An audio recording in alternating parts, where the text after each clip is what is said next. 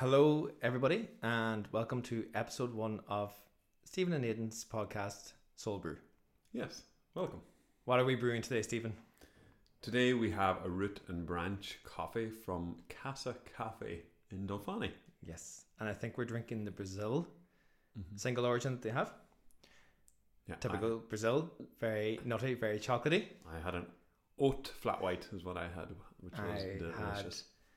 A normal flat white, not a normal. I don't like when people say normal now because it makes your milk actually seem unnormal. Which is so I normally say, "Would you like whole milk?" You normally say that. That's what I say. I don't like normalizing milk anymore. Good. This is kind of strange. And I had a double espresso as well. It was delicious. Thanks, Tara and Anderson. Yes, we're clean wired before we even start. We're recording this episode straight after our intro, which took us about 2 hours to record 10 minutes because we literally couldn't figure out how to use the technology. So we're hoping now that this one goes well. Yeah. The name of this podcast is Having a Ball. So between me and Stephen, we have 3 balls. The reason that we have 3 balls is that I've lost one of mine. Little shit's always running away. Yeah, we'll try to find it here. I'll pause. The reason that I have 1 ball is I was diagnosed with testicular cancer back in 2017, which meant I had to get that particular testicle removed from surgery. And a year and a half later, my cancer returned, which meant I had to go through chemotherapy. I had about 63 days of very intense chemotherapy. What we want to talk about, I think, on this particular episode, we're going to use my cancer as a catalyst, but it's not going to be about me. It's going to be about probably coping mechanisms that we think we've developed ourselves. In particular, I'm going to just use my cancer as a sticking point, almost like a... Yeah, or a platform to maybe when I was put to the test, basically. Sorry. Yeah, so, well, my coping mechanisms may be similar in some aspects, but I haven't gone through anything near as intense as what you have. No, some of the... But it's not about, No, yeah. I know, but I mean, you have a sort of more of an... You've gone through tougher things than I have, I think. It's all relevant though, isn't it? It is relevant, yeah. I suppose that's kind of... You're belittling yourself there because you've obviously had hard... Like this, really more is about like, it could be, for you, whoever's listening, could be about like how you deal with a breakup or how you deal with someone dying in your family, or it's not about who's gone through the most. It's about, how you got through it, I think. Yeah. So I'm just using cancer as my examples, I think, because that's when I felt that my back was against the wall. You don't have to tell anyone when your back was against the wall, but maybe if you want to think back to a breakup, or if you want to think back to when you lost someone or something, and what you did to get through that. Yeah, I can think of some stuff, and to be honest, I think it's something that you nearly have to work on every day. Some mornings you just wake up thinking, it's just you're not feeling yourself, and your coping mechanisms can be used throughout any day, and life events do happen that I think it's the work you've done prior to that to yourself, for yourself. I actually think is what helps. Brezzi talks about even getting out of bed some days is resilience. Just actually getting up and getting out is more than enough. That for depending on how bad your day is, or whatever's going on. So we'll talk a little bit about that, and then we'll put it back to the listener and see. Yeah, so I think, Aidan, you've covered your story a lot, and people will refer back to the Ireland AM even there at the weekend when you stole the show. Absolutely ripping it up on Virgin Media there. And I think you've told your story a lot, but I want to sort of maybe pick at Aidan's brains a little bit deeper, and maybe some of the stuff that you haven't covered that you're comfortable speaking about, or maybe some stuff that you want to bring to the fore that you haven't had a chance to say, because I know you probably talked about it a lot, that maybe you want to delve in a little bit deeper if you're comfortable with that. Yeah, I think I'm definitely happy to go there. Firstly, I will just quickly go over the stuff that I've already gone over, which is just self-checking for men, checking your testicles. I'm not obviously a doctor, but there is actually a doctor on who was on Ireland AM with me yesterday, so you'll get that on Virgin Media Television on their player, and he shows you exactly how men should self-check and what to look out for. For me in particular, my testicle on my right side started to get bigger and harder and changed in shape very quickly, very aggressively over a couple of weeks. So I was traveling at the time. I contacted my GP before I got home because I just wanted to make sure that it was okay, and it wasn't okay. And within weeks I was in surgery for testicular cancer. So really the message there is, if you feel like something isn't right or you get a pain or whatever, doesn't have to be anything to do with your balls at all.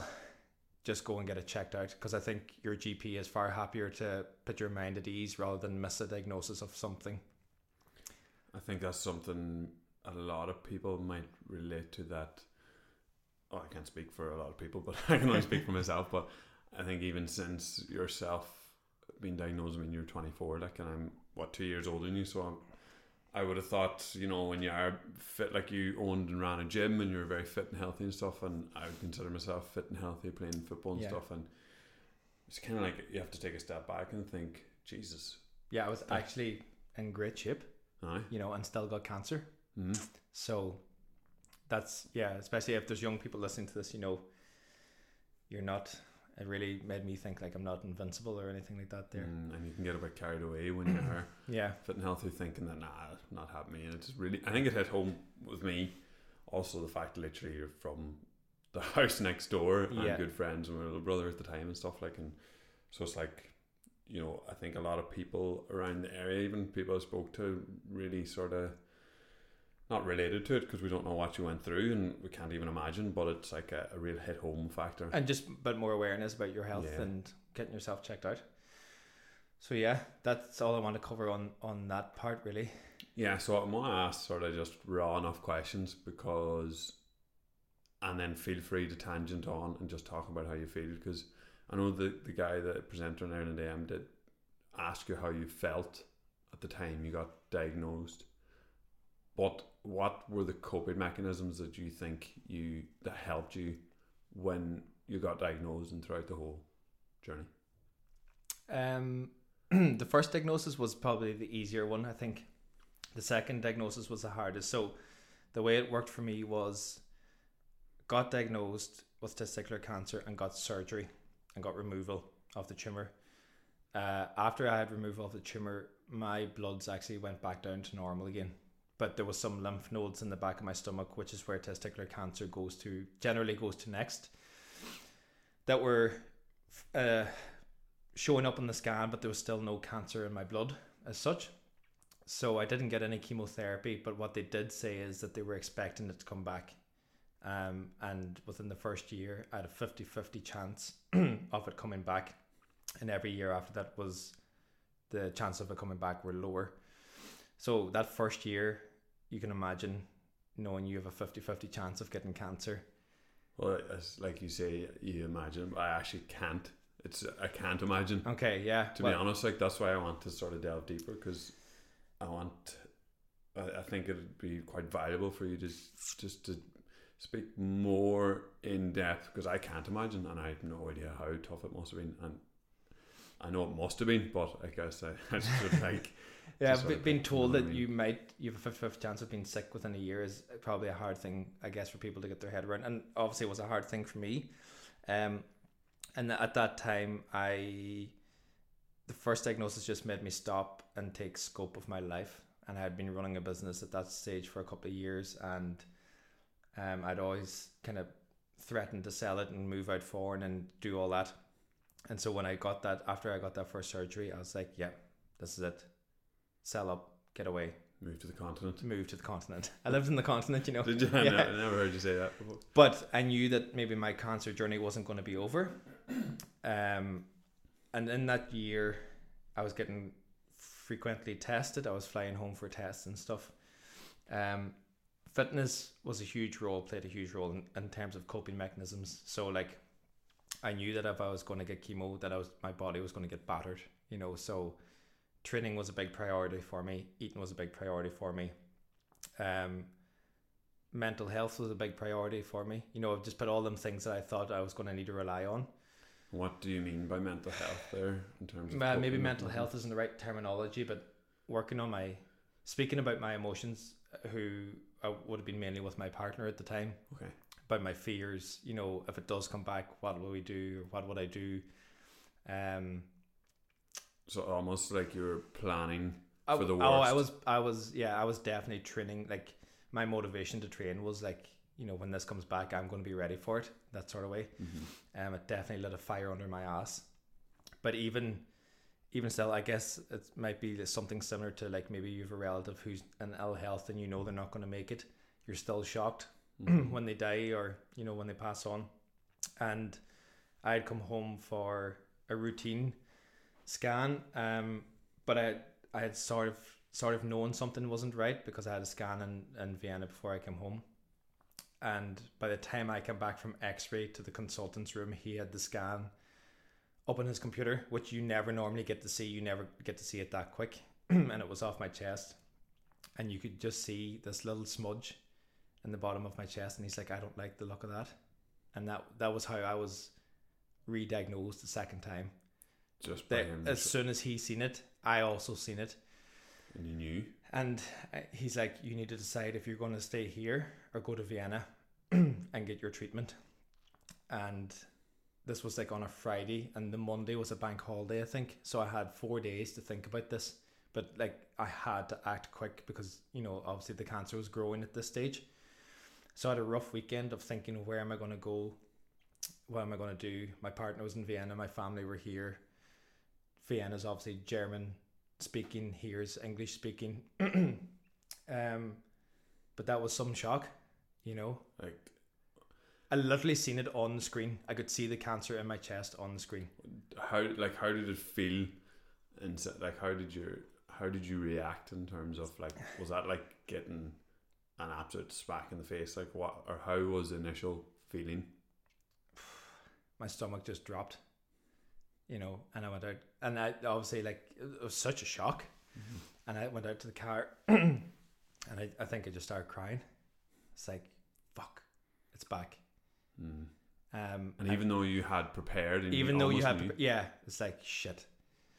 And then from there it was like a lot of testing, very quick, a lot of bloods. They had to, one of the lumps actually was kind of in between my two lungs, and they went down my throat with a needle and took cells out of it and stuff like that there to double check that it was testicular cancer again. And I think I had about, I'd say from seeing it on screen to actually being in, I think I had about 2 weeks, and I started chemotherapy. Okay. So it was like an absolute roller coaster. But one of the things that kind of wanted to talk about in this was, in my second cycle, at the time the influenza was in the hospital, and when you're on chemo, obviously chemo kills every cell, not just the bad cells.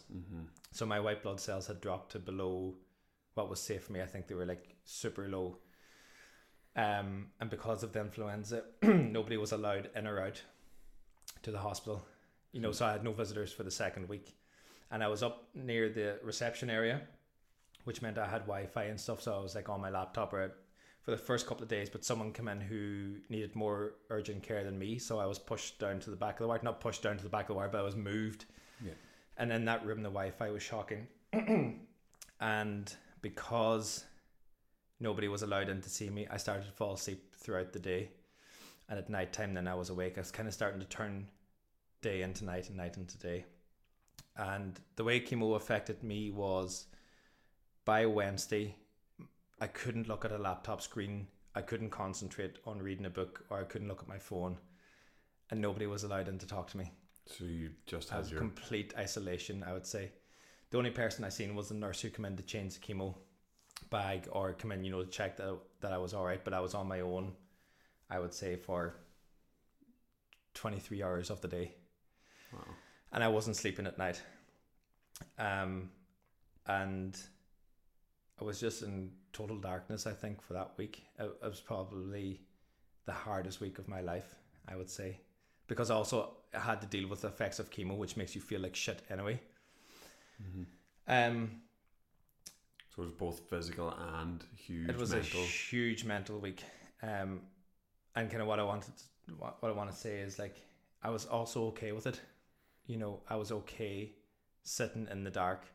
So when I woke up or when I couldn't sleep at night time and I couldn't watch TV and couldn't watch my laptop, I was literally sitting on the chair staring into darkness for hours, because every time I picked up my phone, my head got too sore and I had to leave it down again. So all I could do was sit and stare because I couldn't sleep. And I thought it was in a mental institution, to be honest. What were you thinking? What was nothing? I don't think I was thinking anything. I was just staring. I was like a zombie, just staring, but quite happily staring. There's nothing else I could have done. I was doing what I was meant to do. Almost like an acceptance. Just like literally, I think that's a good surrendering, maybe, or acceptance. And during the day was not much better because, you know, you've got them lights that, you know, when you're in a dentist, and I was staring at four walls, and I was like, am I in a mental institution or we're dressed on in a straitjacket or anything like that, you know? Wearing a gown, and like they would, because my white blood cells were so low, they wouldn't allow me out to walk or anything, so I couldn't get outside and get fresh air. Nothing. And yeah, it was a very dark week, but I think the message that came from that week was that it was okay. It was okay to have a dark week. Do you think having worked on your coping mechanisms prior to that led you into a position where you're able to sit with yourself? Or like, probably a lot of people, or possibly a lot of people now, are living alone, and through lockdowns and stuff have had to spend a lot of time by themselves, and maybe some people have been able to do no problem, some people maybe not. Do you feel that there was anything that was able to help you with that, or do you think it was just... I was not prepared for that week, for sure. Like, you don't try and build your resilience up thinking that you're going to be alone in a dark room for a week. So no, I don't think like there's nothing I could say, oh, if you do this it'll help. I just maybe accepting and surrendering to the darkness nearly is, you know, rather than trying to fight your way out of it. If I had tried to get out of that week, I would have made myself 10 times worse. You know, if I made myself feel guilty for feeling bad, or being like, Aidan, you got to get yourself out of here, get yourself back up on, you know, where you normally are, I actually think I would have felt 10 times worse. You know, I just was like, you're having a shit week, you're getting chemotherapy, you can't talk to anyone, you can't see anyone, you just accept it. You know, don't try to get away from it, because the more you try to get away from it, I think the worse it would have been for me. And I don't know now, like, I can't if I ask you the question back, when you're having a bad day or you're having a bad week, do you try and get away from it, or do you sit and stir in it, or do you go to someone with it, or what's your initial reactions? I suppose, looking back on different points in my life, sometimes it can be quite small, and maybe just going for a run might just click things back into place. I mean, I think it's something that I work on all the time, is physical and mental health. They just intertwine so much, and sometimes that can work, but sometimes I can wake up or go through a tough period where it doesn't matter what anyone say. Like a recent time last year at one stage, I was back in college and lockdowns and different things happening, and I felt like I was stuck nearly. And maybe some people relate to this, maybe they don't, but I remember chatting to Sam, who'd be one of my really good mates, and he was sort of reassuring me, you know, oh, you're still, you know, you're a great person, and, you know, you are this and you're that, in a positive sense. And I actually said to him, I think at one stage, I was like, I know, I am a great person. We're going to do that ego episode soon. but I couldn't help but feel terrible. But what I'm trying to, I think, ask you is, was your initial reaction to get out of that place as quick as possible? It was initially. Okay. And I think the more I was like, trying this to get is out not the me. worst you got. Yeah, it was. And then, you know, he was sort of trying to, you know, speak me up, whatever. And I was like, I know this, but it doesn't help. And then I was and then I was like, right, hold on a minute. And I was still, you know, doing my home workouts and going for runs. And I was like, I'm just doing all the stuff that you normally do to help, and but still wasn't helping. Yeah. Yeah. Yeah. And then, well, at that time, so there's twice in my life where I got a short bit of counselling. Mm-hmm. That was one on. And just having that external person, yeah, having that professional that was able to, well, say the right things and able to help me through it. Mm-hmm. And luckily, being a student, it was available in fairly short notice. Yeah. I mean, I still had to wait a month. So probably that month was, for me, during the last year or so, was probably the worst month in terms of lockdown and different stuff that was happening. And then eventually just chatting to the counsellor, she was able to help, and it made a massive. So I would encourage anyone that if your normal things aren't working, just ask for help. Don't be afraid to. I got counselling both times, actually both diagnoses. It was absolutely fantastic for me. Yeah, actually, it was like the silver lining, I think, nearly the first time around, because I got so much out of it. Really. But I remember listening to the radio, must be a couple of months back now, and I first term I heard was like toxic positivity. And I remember when I was hemming and hawing about talking so much about testicular cancer, and I was talking to our other friend Stephen, and I was like, you know, should I talk about this? Should I not talk about this? Like, there's a lot more people in worse situations than I was, you know, or a lot, you know, and that's kind of like, that's a very Irish thing to belittle your problems, isn't it? And again, it's like, sure, you'll be grand, or, you know, at least you've got a roof over your head, or, you know, and if you're going through that tough time and someone says that to you, it doesn't help at all. In fact, it makes you worse. You don't want to hear that. Yeah. And Stephen was like, he was like, he says, there is people in worse situations than you, Aidan, but like, you have a lot to tell and a lot to give, and you shouldn't, you know. And he was right, so I'm very glad. Yeah, I think that well, I do it to myself sometimes, and I know other people do, where you belittle your own problems, and it's like, oh, I shouldn't be feeling like this, and you nearly feel guilty for feeling bad. Yeah, and that's kind of like that, going back to that week, like, you know, I just knew I wasn't going to feel good that week, you know, and I didn't try and get there, because I think, that's what I'm saying when I'm asking you, like, what was your sometimes your initial reaction is, I need to get out of this place as quick as possible. But I don't think that's always the right answer. Sometimes you might just need to sit in that place and explore it a little bit, and root around and see what's going on before you try to get away from it, or before you try and go to somebody else with it, you know, instead of trying to plow on, or trying to bury it or belittle it, or be like, sure, so and so down the road's got this, you know, so I shouldn't be feeling like the way I am. Like, I don't think that's a good way to, and I think that's why I got through that week so well, in a bad way. Worst week of my life probably, but got through it so well. And you probably because learned. because of that. Yeah. Because of not saying, well, the guy in the room next to me he's terminally ill. Yeah. You know, I didn't think like that. You just focused on yourself. Focused on myself, and that was it. And focused on not trying to get out of the darkness. Yeah, and I think coping mechanisms like that is focusing on yourself, and not in a selfish way. It's just, oh, I was definitely being selfish, but like out there telling people that I was going to be selfish, you know. I was like, I can't text you today, or, you know, my phone's off, don't message me. But that, to me, that's not selfish. That's, you needed that. Yeah, and people understood that as well.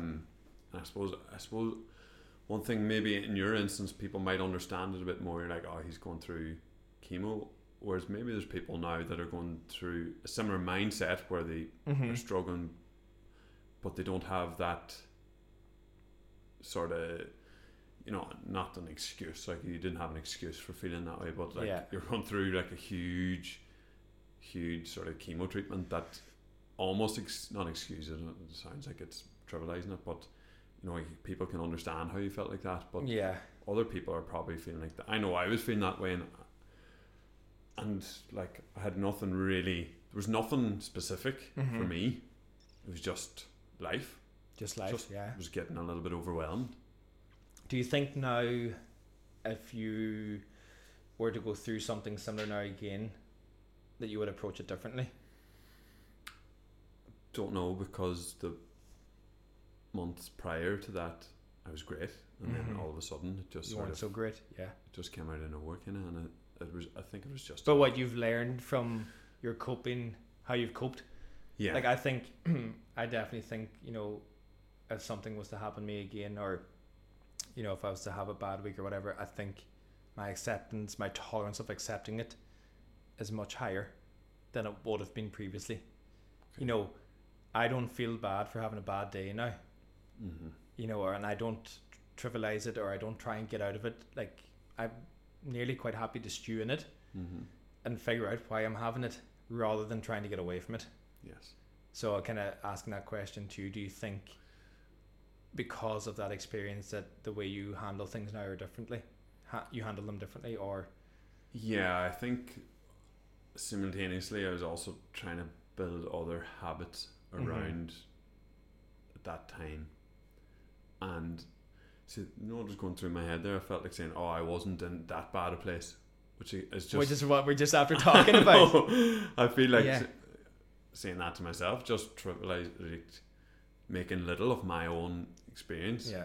And which I shouldn't do. Yeah, that's very suggestive of me. But that's what we're trying to talk about. That's what I'm trying to say, is like, it doesn't really matter what other people are going through at times. You really need to focus on yourself. So I was doing a lot of focusing on myself, and luckily I have a great support group. Like, I think around where we're from, we're lucky to have a lot of people that are outdoor minded as well. So surfing at the time was, thankfully we were able to surf because it was within our 5k, and when you're out surfing, other people happen to be there, so you're able to have conversations. And the water for me is a huge thing that maybe a few years ago I wouldn't have appreciated it at all. I wouldn't have appreciated it. I think when I was going through chemo, I didn't have the capacity to build other habits to get me through resilience. I just had to rely on what I had, them tools that I had.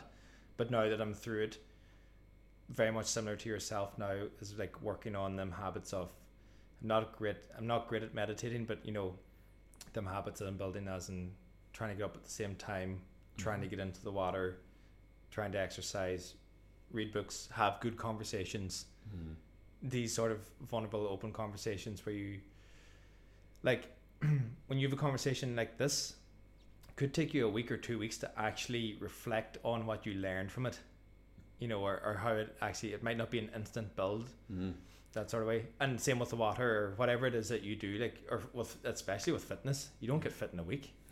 No. It's a long ass process. So, but in that time that I was in the darkness, like, I wasn't building habits, and I was just getting through it.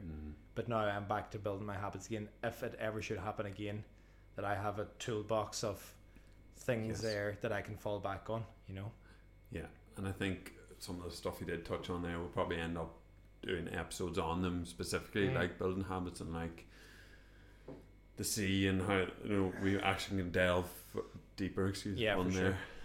Deeper into the sea on that sort of stuff.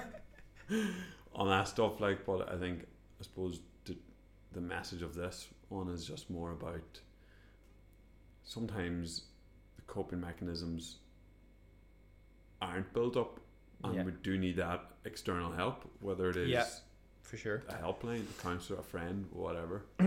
I think we will try to put this back on to whoever's listening to this now, and I'm going to ask a question to them, and maybe you can think of a question that you want to ask to them.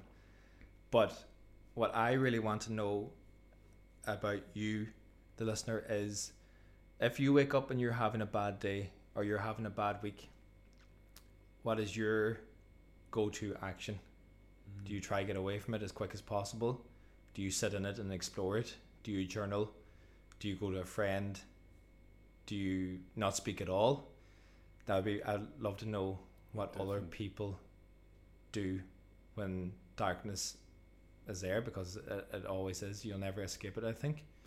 Yeah, I think That's what I want to ask people. You will never escape it. It comes out of nowhere Yeah. sometimes. So I think what you were, Any life darkness tips, life pro tips? yeah, Yeah. pretty much. Yeah, I mean everyone's different as well. So I'd say it would get a huge amount of different responses, and it could And- be obscure or they could be Yeah. Is it exercise? Is it like whatever it is? Music, dance? Mhm. Have you a question that you want to ask anyone? Putting it on me there. Not really, I suppose. Before we wrap up, like in terms of the journey of your cancer and treatment and stuff, was there any point? I know that was the worst week you had. I want to maybe focus on the week or the weeks after that.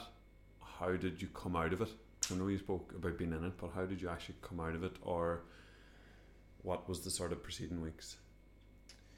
That particular week, my ex-partner, was coming over from Vienna to see me, and she was there on the Friday night when I was to get out on the Saturday. I was floored after that week, physically, and because my whole sleep was out of routine. So it was a matter of taking care of what we could have taken care of first, which was sleep and eat. So try to get my sleep routine back and try and eat good food, because I couldn't eat. The chemo just made my tongue taste like cardboard the whole time. And exercise, get out for a couple of walks and stuff. So, probably trying to reset my circadian rhythm was probably the first thing, tangible thing that I had control over again. Yeah, and that's probably actually, do you know what? See, when I am out of routine and out of helter-skelter, that's probably the first things I start to control again, is my food intake, my training, my sleep, and then build the other things around that. Because once your circadian rhythm is in place, you're in much better flow with yourself. So that I would have learned that a lot with training clients, people on night duty, people who are up all night and sleep all day. Try and reset that clock first, I think. Yeah, it's one of the things that how I got back out of it. It's interesting because my thesis for my master's is the association between diet and lifestyle behaviors, and everything's so intertwined that your diet could slightly go off, or your sleep could slightly change, and your whole diet and lifestyle starts. So you could literally change your sleep, and suddenly you start eating a couple of 100 calories more a day. Yeah. You crave sugar or less, foods, depending on how. Yeah, especially and then you start exercising less because you have no energy, and then suddenly you're more stressed, and it's all just so interlinked that it's interesting that that's what you control what I could control, and which is and build myself back up that way again. And that's probably an absolute control the controllables. Control the controllables, yeah. That's probably what I did. Now, actually, I haven't been asked that question, so I've had a bit of a revelation here. That's how I got out of it, I think. That's how I got through that week. No, that's not how I got through the week. That's how I recovered from that week, was to start to control them things that I knew I was good at. Because that week that I was in, there was nothing I could do. I could, apart from this, I messed up my own sleep by falling asleep during the day. But I was getting pumped full of drugs, and there was no one there to keep me awake, and I felt shit. So I went to sleep and messed myself up. So I lost a little bit of control there. But when I got back out again, that's the first thing that I started to address: sleep, eat, exercise. Yeah, I think that's how I got out of it. Yeah, I think or not out of it. I said recovered from it. Through it. Yeah, and got myself ready for the third cycle. And actually, my third cycle was Christmas week, and got through it like a breeze, really. No problems well, at all, really. A breeze compared to the second one, anyway. So do you think the second one actually, because it was so dark, it almost helped you for future ones? And for the third one, because my first one was so good, because people could come in. So all my friends come in every evening, and we stayed like having the crack to maybe 11 o'clock at night in the wee tea room or whatever. And I was in good sleep cycle. Got enough sleep, got up, got my breakfast, got my fluids into me, and then started my chemo. But like the second cycle, people couldn't get in, and then I wasn't getting a full night's sleep, so I wasn't recovering from the previous day's chemo, and then trying then to take the next day's chemo, and you feeling like shit already from no sleep, and the previous day that soon accumulated, and it accumulated hard, like and then on the third cycle I knew I had to stay awake during the day and sleep at night, so actually they gave me sleeping tablets on the third cycle to make sure that I was getting rest at night. Like, I'm not big on taking things like that, but it was far better than what I went through the second time. Like, the second cycle absolutely floored me. So taking the sleeping tablet and getting enough rest to actually get up and take the chemo that they were going to give you that day was huge. Yeah. You know. Yeah, I guess what I take from that is just take your medicine. Well, yeah, sometimes you do have to take your medicine, and even the fact that social interaction had such a huge and friends and family. No one could get I even knew a couple of staff in the hospital. They weren't allowed into the ward. It was like a no-go zone, because my bloods were so low. So yeah, social interaction again, another revelation. Which is probably a lot of people are going through something like that these days. Yeah, exactly.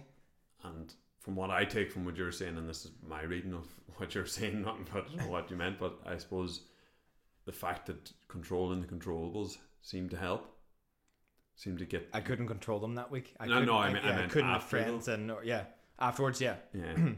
But and that the week that you couldn't control them things, it just it went out. It fell apart for me. Yeah. It's just not fell apart, but but like, we are sociable guys, the two of us. Like, you know, so it definitely is well up my value list, which again will be another podcast episode. Socials, I suppose we do fond of chatting, as people probably have guessed. Right. Well, I don't want to dwell on that too much, because you talked a lot there, and I got a lot from it, and hope those that listened to it as well. But do you have any final words on your journey and your coping mechanisms and how you got through it? That's a very hard, broad. I'll probably think about this now for the next 2 weeks and can I come back to you on episode 4? I mean, you don't have to. It's just whatever pops into your head, like, even just to. I did do a video on this, and I'm trying to think back.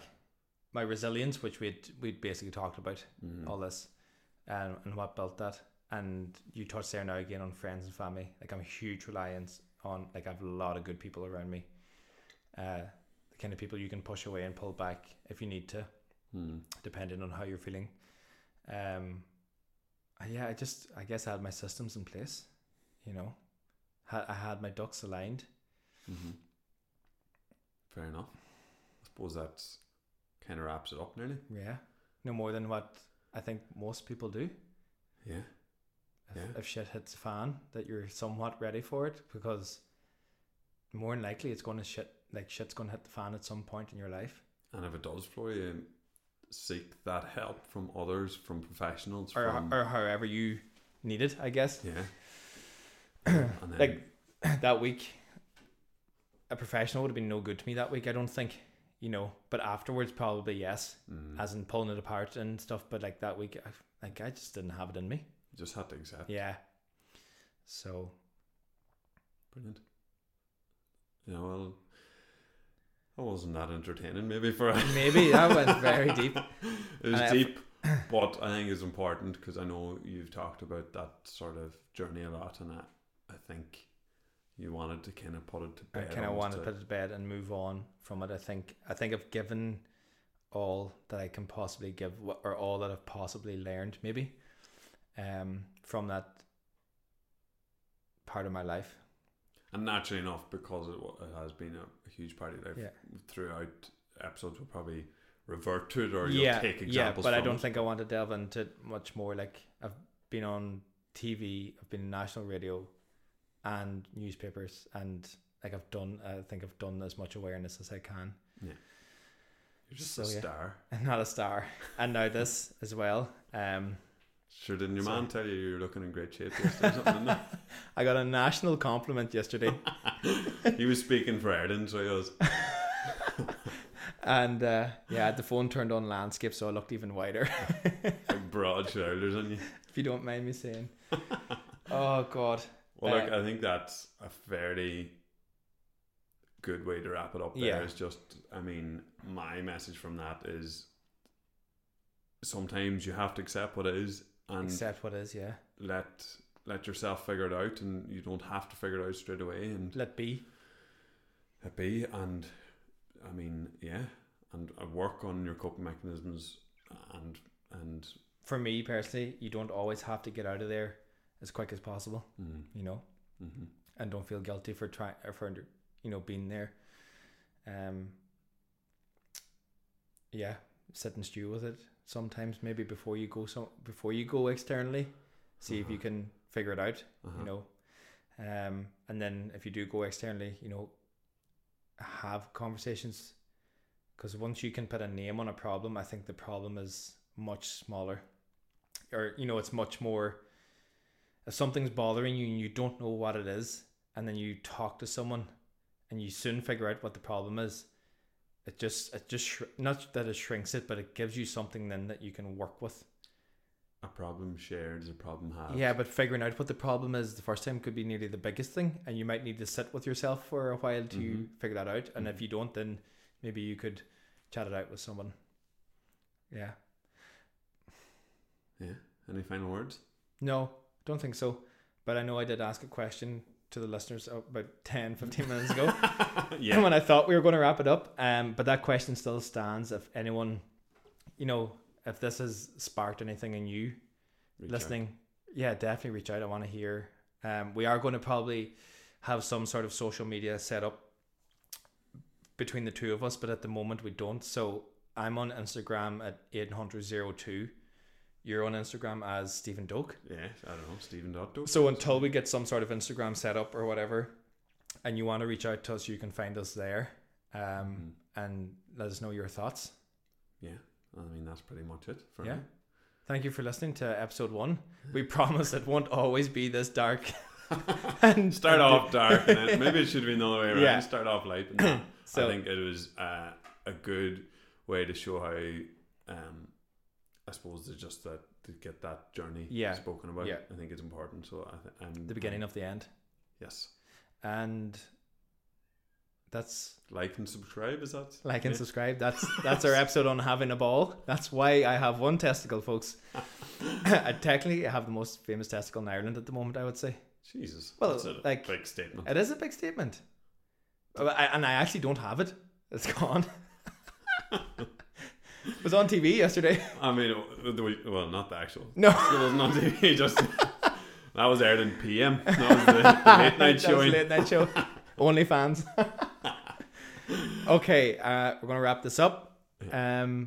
We'll chat to you on episode 2. Yeah, we will. Peace and love. Peace and love.